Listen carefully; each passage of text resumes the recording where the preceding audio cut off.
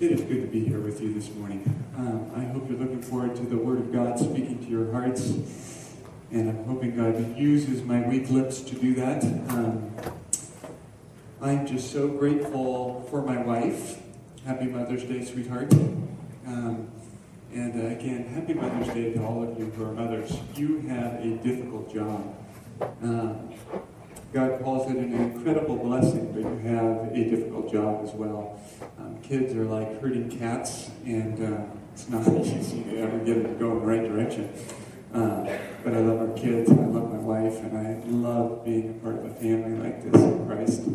I've got lots of pops for some reason here. I'm sure they'll figure that out. Just a small recap from last week. If you were here last week, by the way, if you're new with us, my name is Dan Overby. I'm one of the pastors here. I am not the regular speaker. Dan Deckard is. He will be back next week.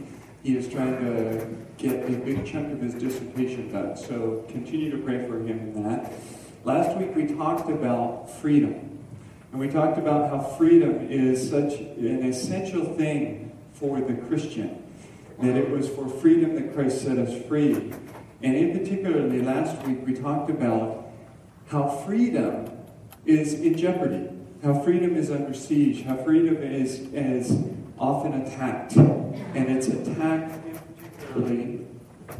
Is that better?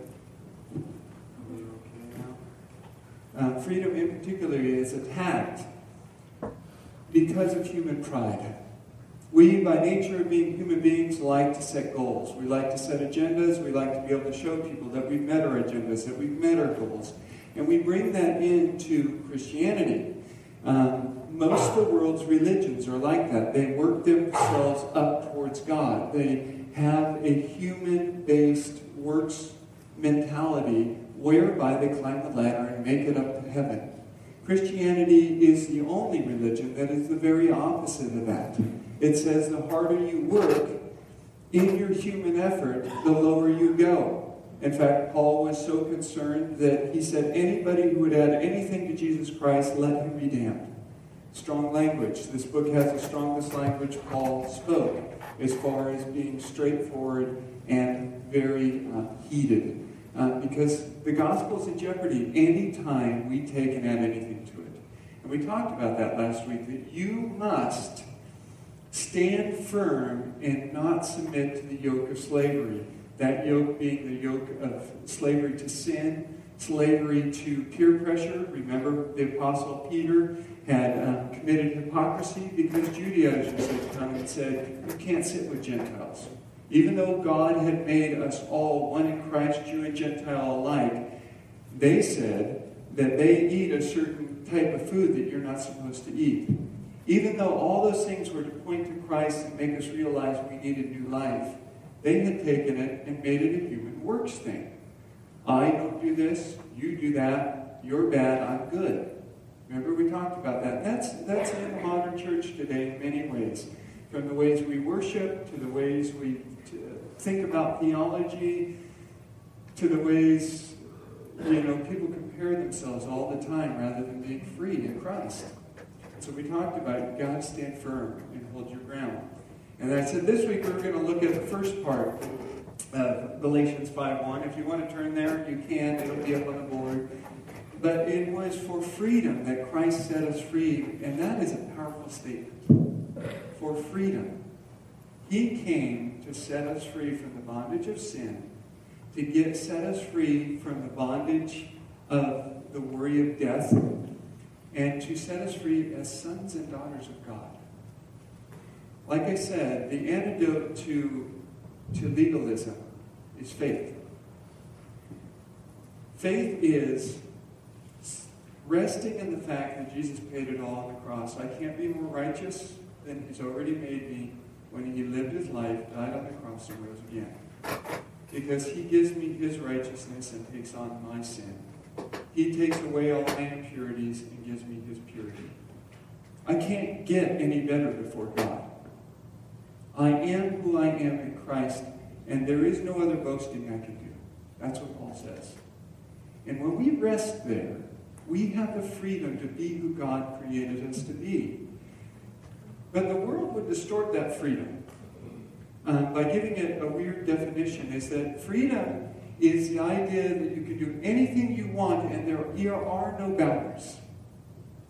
But even, I quoted some of the founding fathers last Sunday, and I wanted to quote one more.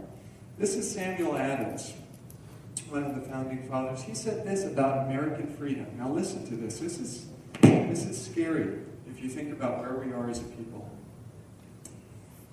In regards to freedom, he says, a general dissolution of principles and manners will more surely overthrow the liberties of America than the whole force of a common enemy. Did you hear that? The dissolution of principles and manners, i.e., healthy human boundaries, healthy God-ordained boundaries for society, will more surely overthrow the liberties of America than the whole force of the common enemy. While the people are virtuous, they cannot be subdued. But once they lose their virtue,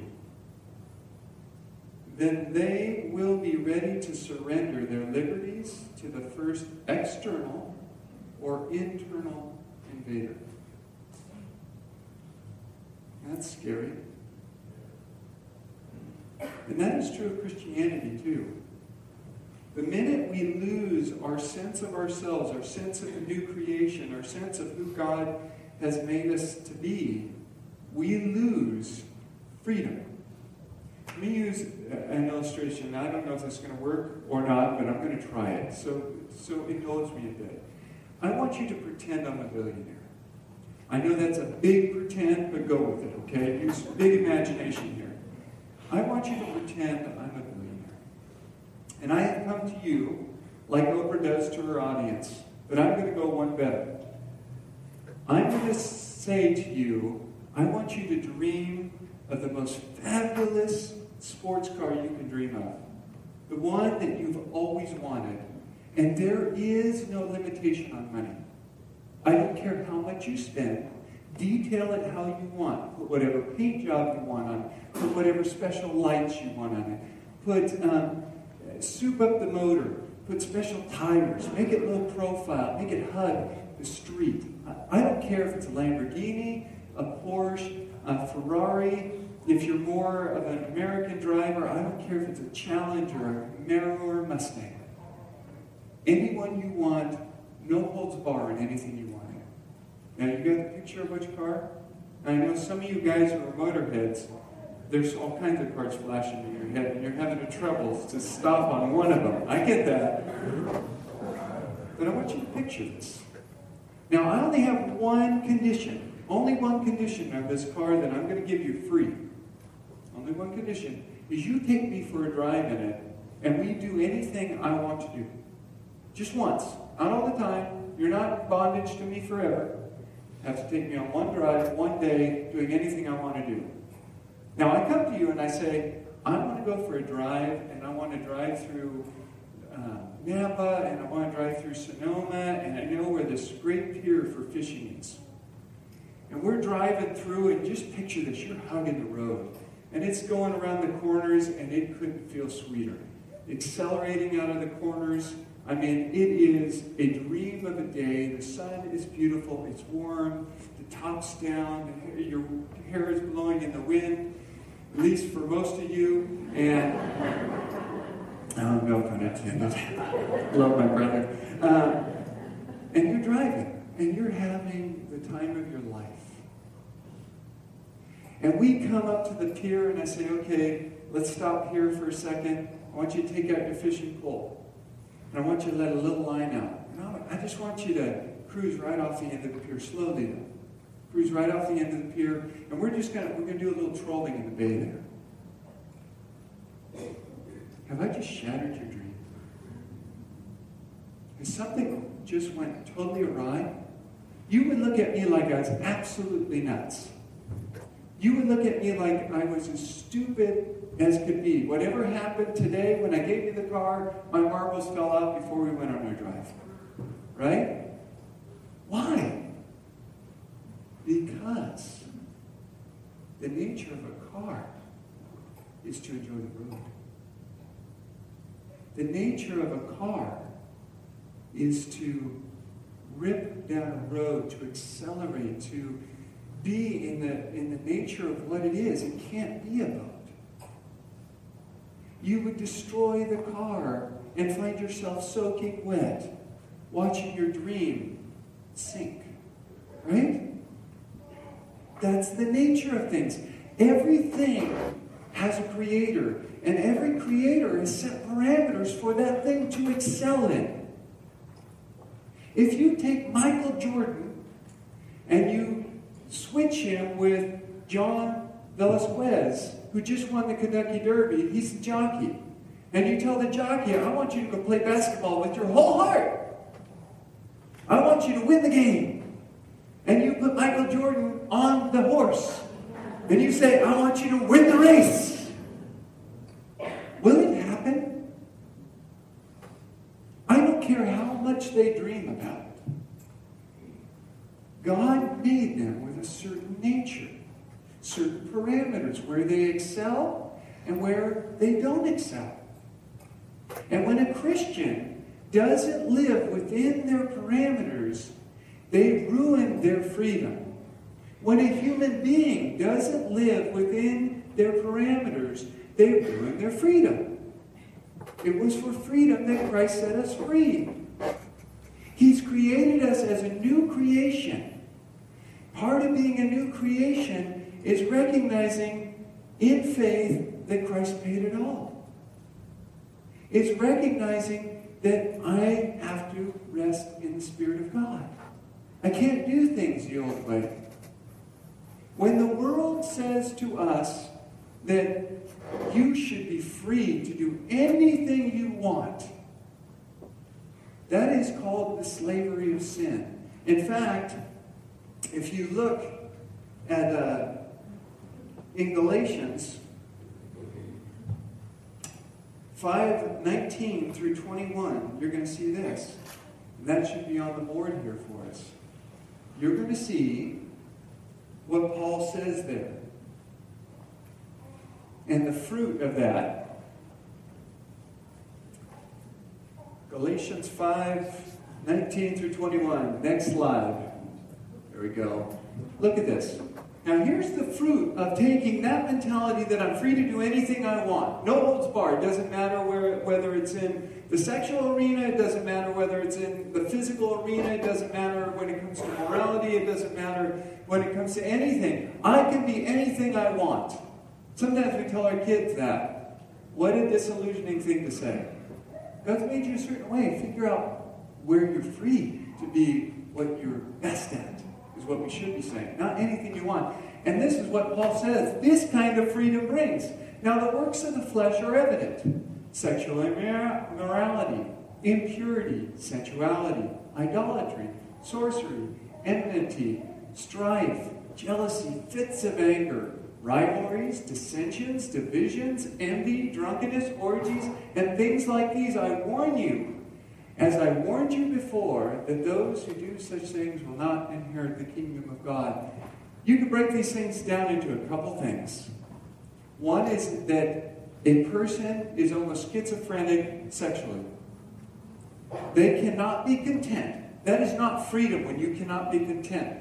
Contentment is freedom. They cannot be content, so they try everything trying to figure out, why am I not satisfied? They are outside the bounds of the very nature of who they are. And so they run rampant. They can't submit themselves under the free power of God. So they try to go to idolatry, pray to other gods, have their own religion. Because I want to have control, I want to have power. They go to sorcery or witchcraft. Witchcraft is on the rise today. Why? Because we want to be in control. But we weren't created to be in control. We were created to be under the umbrella of God's mercy, God's guidance. Go back to the car illustration. I may say to you, you know what? Oil's getting really expensive. Water's a lubricant. Next time you change your oil, why don't you just put water in your car? It's cheaper. Logic's okay, isn't it?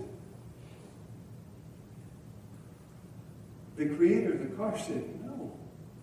I don't care if you think the logic's okay, you'll ruin your car. Yet we do the same things with our lives. We ignore the creator, and we run rampant into all kinds of stuff. And we find ourselves dying on the vine. Look at also, I just want you to notice, look how many things that show us discontentment and lack of unity with other people. Enmity could be described as hatred, strife, jealousy, fits of anger, rivalries, dissensions, divisions, envy. I don't know about you, but I don't want that kind of community. Do you want your home life like that? That's what happens to us when we throw off the free, healthy boundaries that God gives us.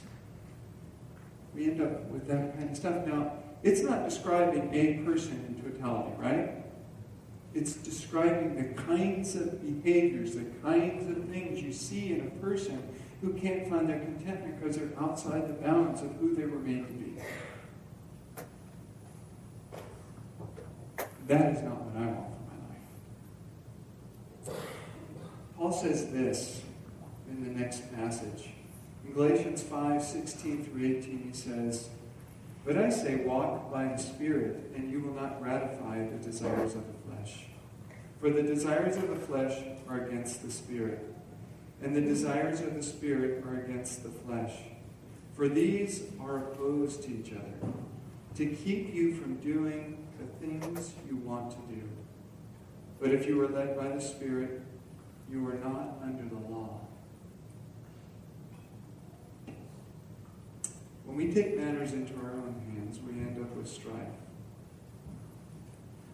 We end up with power struggles. We end up with disillusionment in how we were made in all kinds of ways.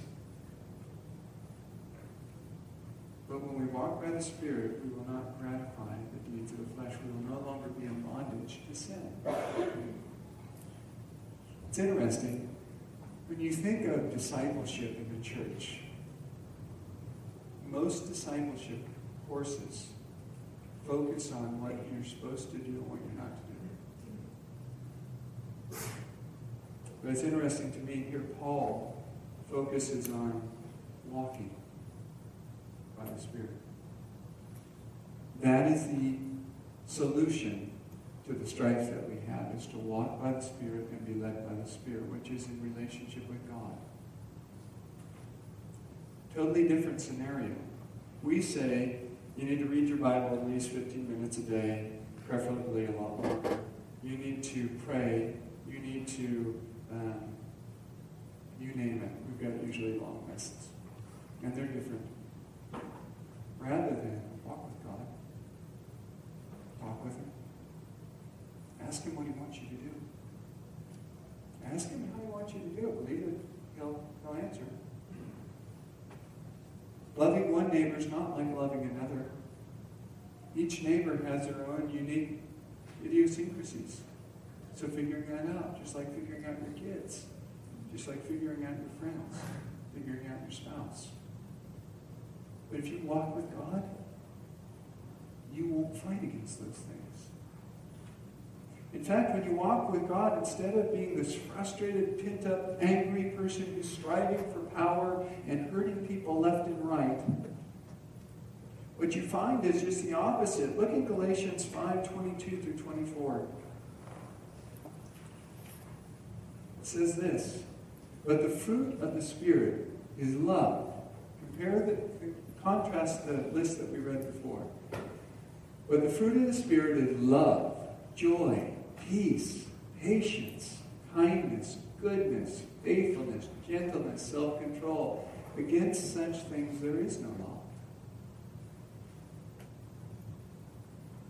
"And those who belong to Christ Jesus have crucified the flesh with its passions and desires. Notice a key word in this verse, because I think this is crucial. Paul is fighting against the tendency to be human-oriented, to be human-driven, to be human-motivated. And most of the times that I've heard this talked about, this passage, and even talked about it myself at times, I've thought of it in the way that this is what we're to add to our Christianity.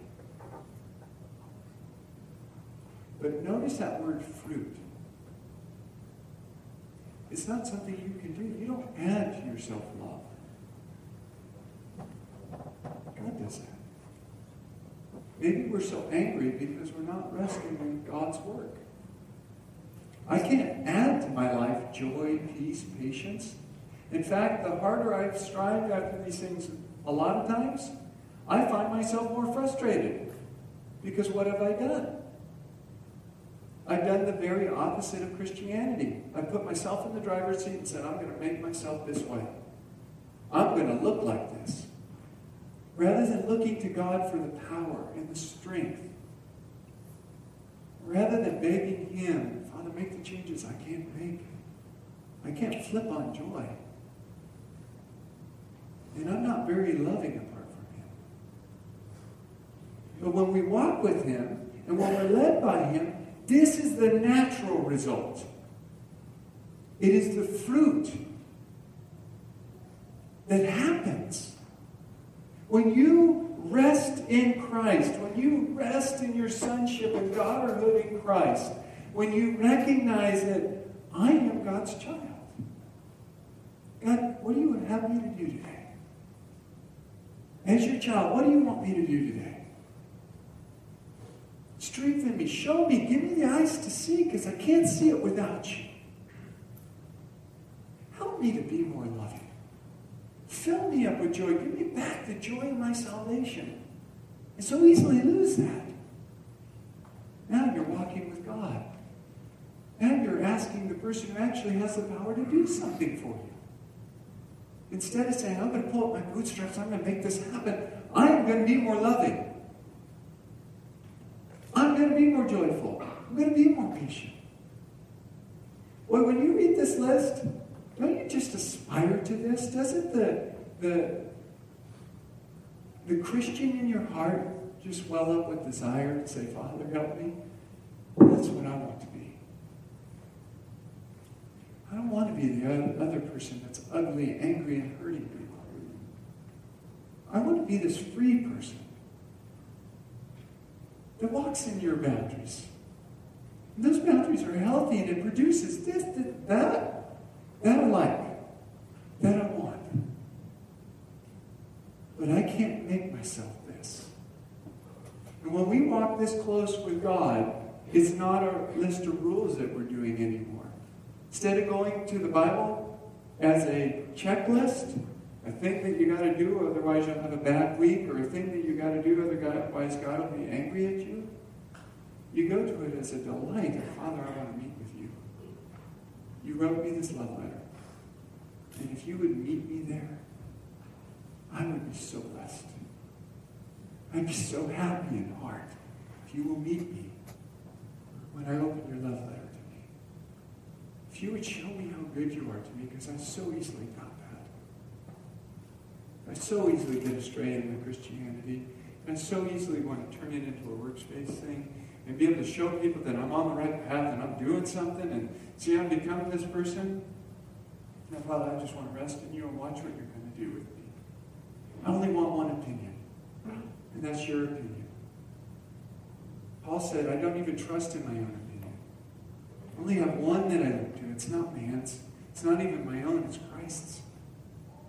I just want you to make me who you want me to be.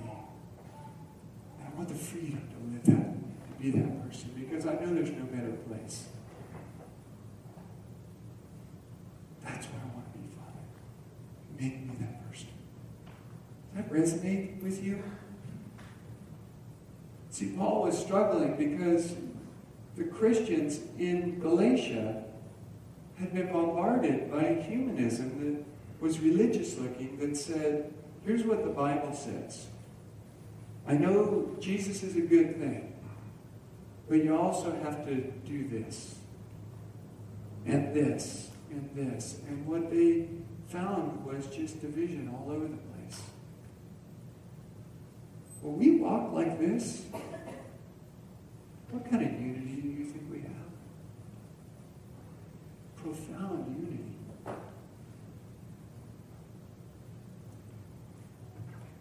That's the person I want to be. And that's produced, not by doing, but by letting God do it. It's produced by walking with Him. It's produced by letting Him show you the healthy boundaries for your life. Not trying to be someone you're not meant to be. Even within healthy Christianity. I'm not meant to be someone other than Nate Overby. That comes with all his flaws and weaknesses. I get that. But it also comes with all the strengths of being uniquely made by God, distinctly for a purpose, that sometimes I won't even know till heaven. And if I'll just rest in that, we are so beneficial to each other. Because then we're being the body of Christ, knitly fit together, exactly how God wanted us to be.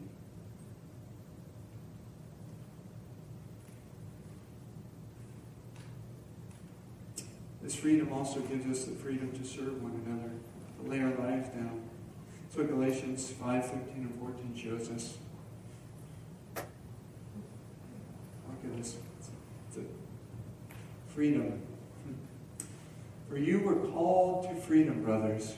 Only do not use your freedom as an opportunity for the flesh, but through love serve one another. For the whole law is fulfilled in one word. You shall love your neighbor as yourself. Isn't that cool? When you're in the flesh, you can't do that. You ever notice that? Even when you're trying to be good, it comes with manipulation.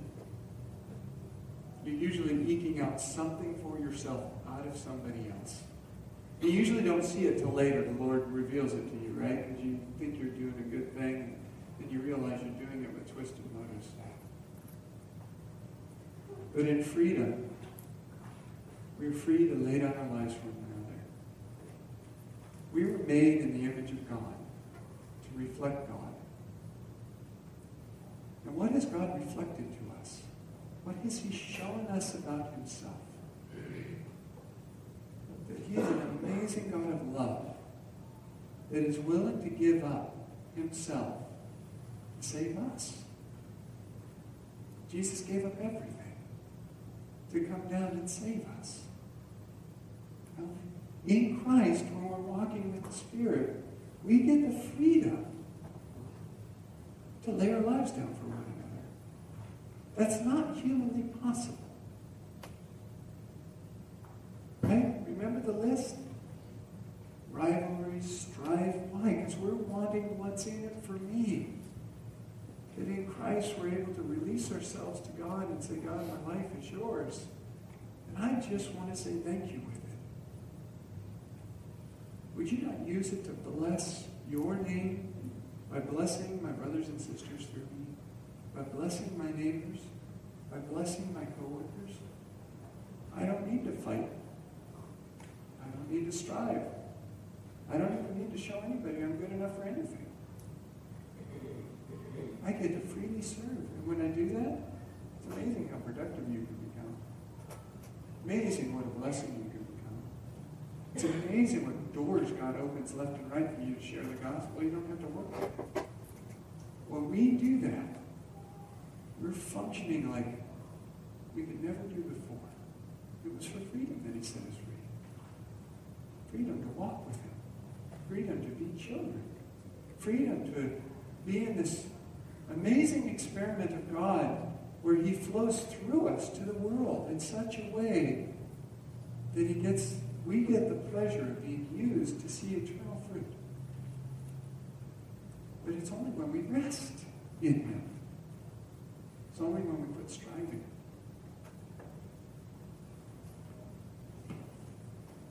In 6:10, he says this. It's another beautiful thing. We're free to live a unique love. It says this, so then, as we have opportunity, let us do good to everyone, and especially to those who are of the household of faith. I underline especially because I think sometimes we think that we need to show an extravagant love to the world. And that's true. But you know where we need to show an even more extravagant love to the world? Here. Jesus made it very clear that people will know we're his disciples by the way, one mark. What is it? We love one another. One of the most disenchanting things about the church is its rivalries. It's its strivings to one-upmanship and religious fervor.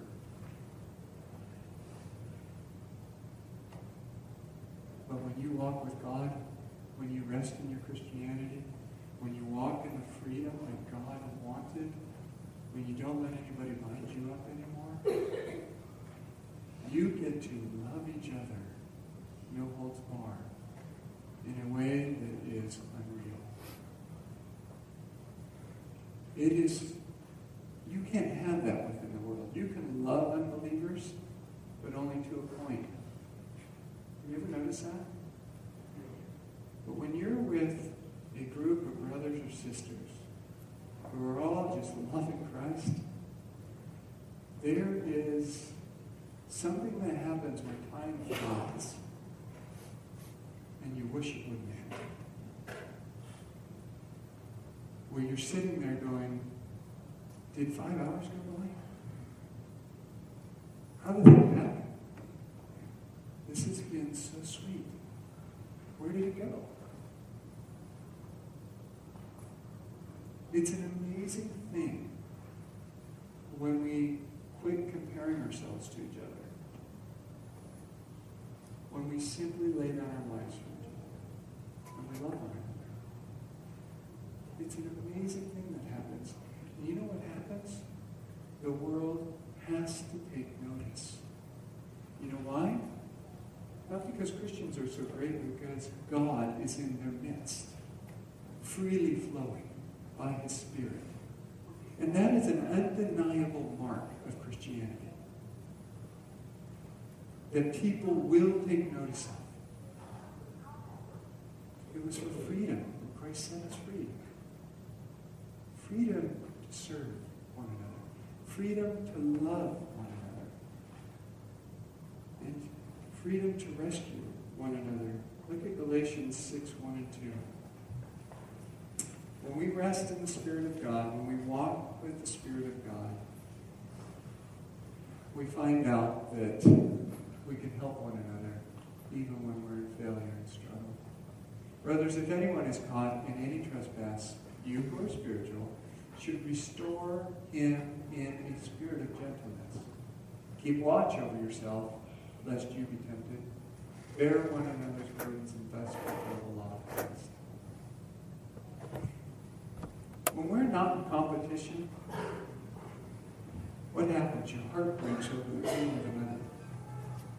When we're in competition, we go, yeah, I saw that coming. Yeah, if they were more like me, they wouldn't have done that. I'm smarter to go that direction. But when we're a family in Christ, led by the Spirit of God, you know what happens? We break. We go in gentleness, not in condemnation. There are parameters, healthy parameters to Christianity. Like I said last week, if you see someone struggling in a moral failure that's a clear biblical sin, by all means, don't turn your back on them. But don't condemn them. Help them. Help them. Every one of us needs a helping hand sometimes. The worst place to be as a Christian is in sin. The most unhappy place to be is a Christian. The most happy person unhappy person to be is a sinning believer. Because you can't even take pleasure in the sin. Because God has chided you the whole time. Right? And the best thing you can do as a believer, if God reveals someone, don't be the sin police. You don't need any of those. God wants you to help, He'll reveal it to you. Right? Anyone who's caught in transgression, God reveals it to you. Go to the person in gentleness and say, hey, brother, I know, sister, I know you don't want to be here. I've seen your love for Christ. I know you can't be happy because I'm never happy when I'm struggling with sin. How can I help you? How can I throw you a lifeline? Here's the life raft. Climb on. Humbly keep watch on yourself lest you be tempted. You recognize when you see a person in sin, you could be that person, right? Let him who think he stand take heed lest he fall. The minute you begin to be prideful, Satan's got a foothold and he will throw you down and stomp you. The minute you think you've got one up over someone because they fall in sin, you have totally forgotten what Christianity is all about. You walk by grace, not your own human effort. You walk in the mercy of the Lord in no other place. And that's what Paul is saying here. Be careful. Gently help. Christian freedom is pretty awesome, is it not? I want to be that person that lives in and bears forth the fruit of the Spirit, lives in the power of the Holy Spirit, so that His fruit just comes through. You can't make yourself bear fruit. That's something He does. It's His power coming out of you. The thing you can do is commune with Him. Ask Him where He wants you to go. Ask Him how He wants you to approach the person who's fallen. Ask Him the best way, the best timing. See if He won't lead you to that. Ask Him, how can I serve my brothers and sisters in a way that lets love fly? How can I do good to all people? Daily, in the workplace, in my home, in my neighborhood. How can I be free to walk in the freedom of Christ? Not outside of it where I'm walking in my own weakness and fallenness and frustrations, but in the free power of the Holy Spirit that's given to me. How can I do that? He'll show you, I guarantee it. Ask Him to revive your heart for love of communion with Him and His Word. He'll show up. If you just think you're going to go to the Bible and do my devotions, it's a bummer of a way to go. Be honest with the Lord. But I'm struggling to even want to meet with you. I know that's not your fault. Would you help me? By the power of your Spirit, would you revive me? If He doesn't show up, it is for freedom that Christ set us free. Let's not put boundaries on each other. Let's not put false pressures on each other. Let's live in the freedom that He died for. Let's be extravagant with our love. Let it flow. No competition. Amen. I want to end with just giving you guys a few minutes. I want to encourage you to do something. If there's been someone you just kind of felt like you put pressure on in a false way, outside the boundaries of, I think, the love of God, don't confess that to them and ask for forgiveness if they're here. If they're not here, I encourage you to call us. Because I know that there are people who have left this church because of pressures put on them theologically, pressures put on them just in religiosity that has been turned on. I just encourage you to call them, talk to them, tell them you're sorry. If there's someone here, go to them, tell them you're sorry and pray with them.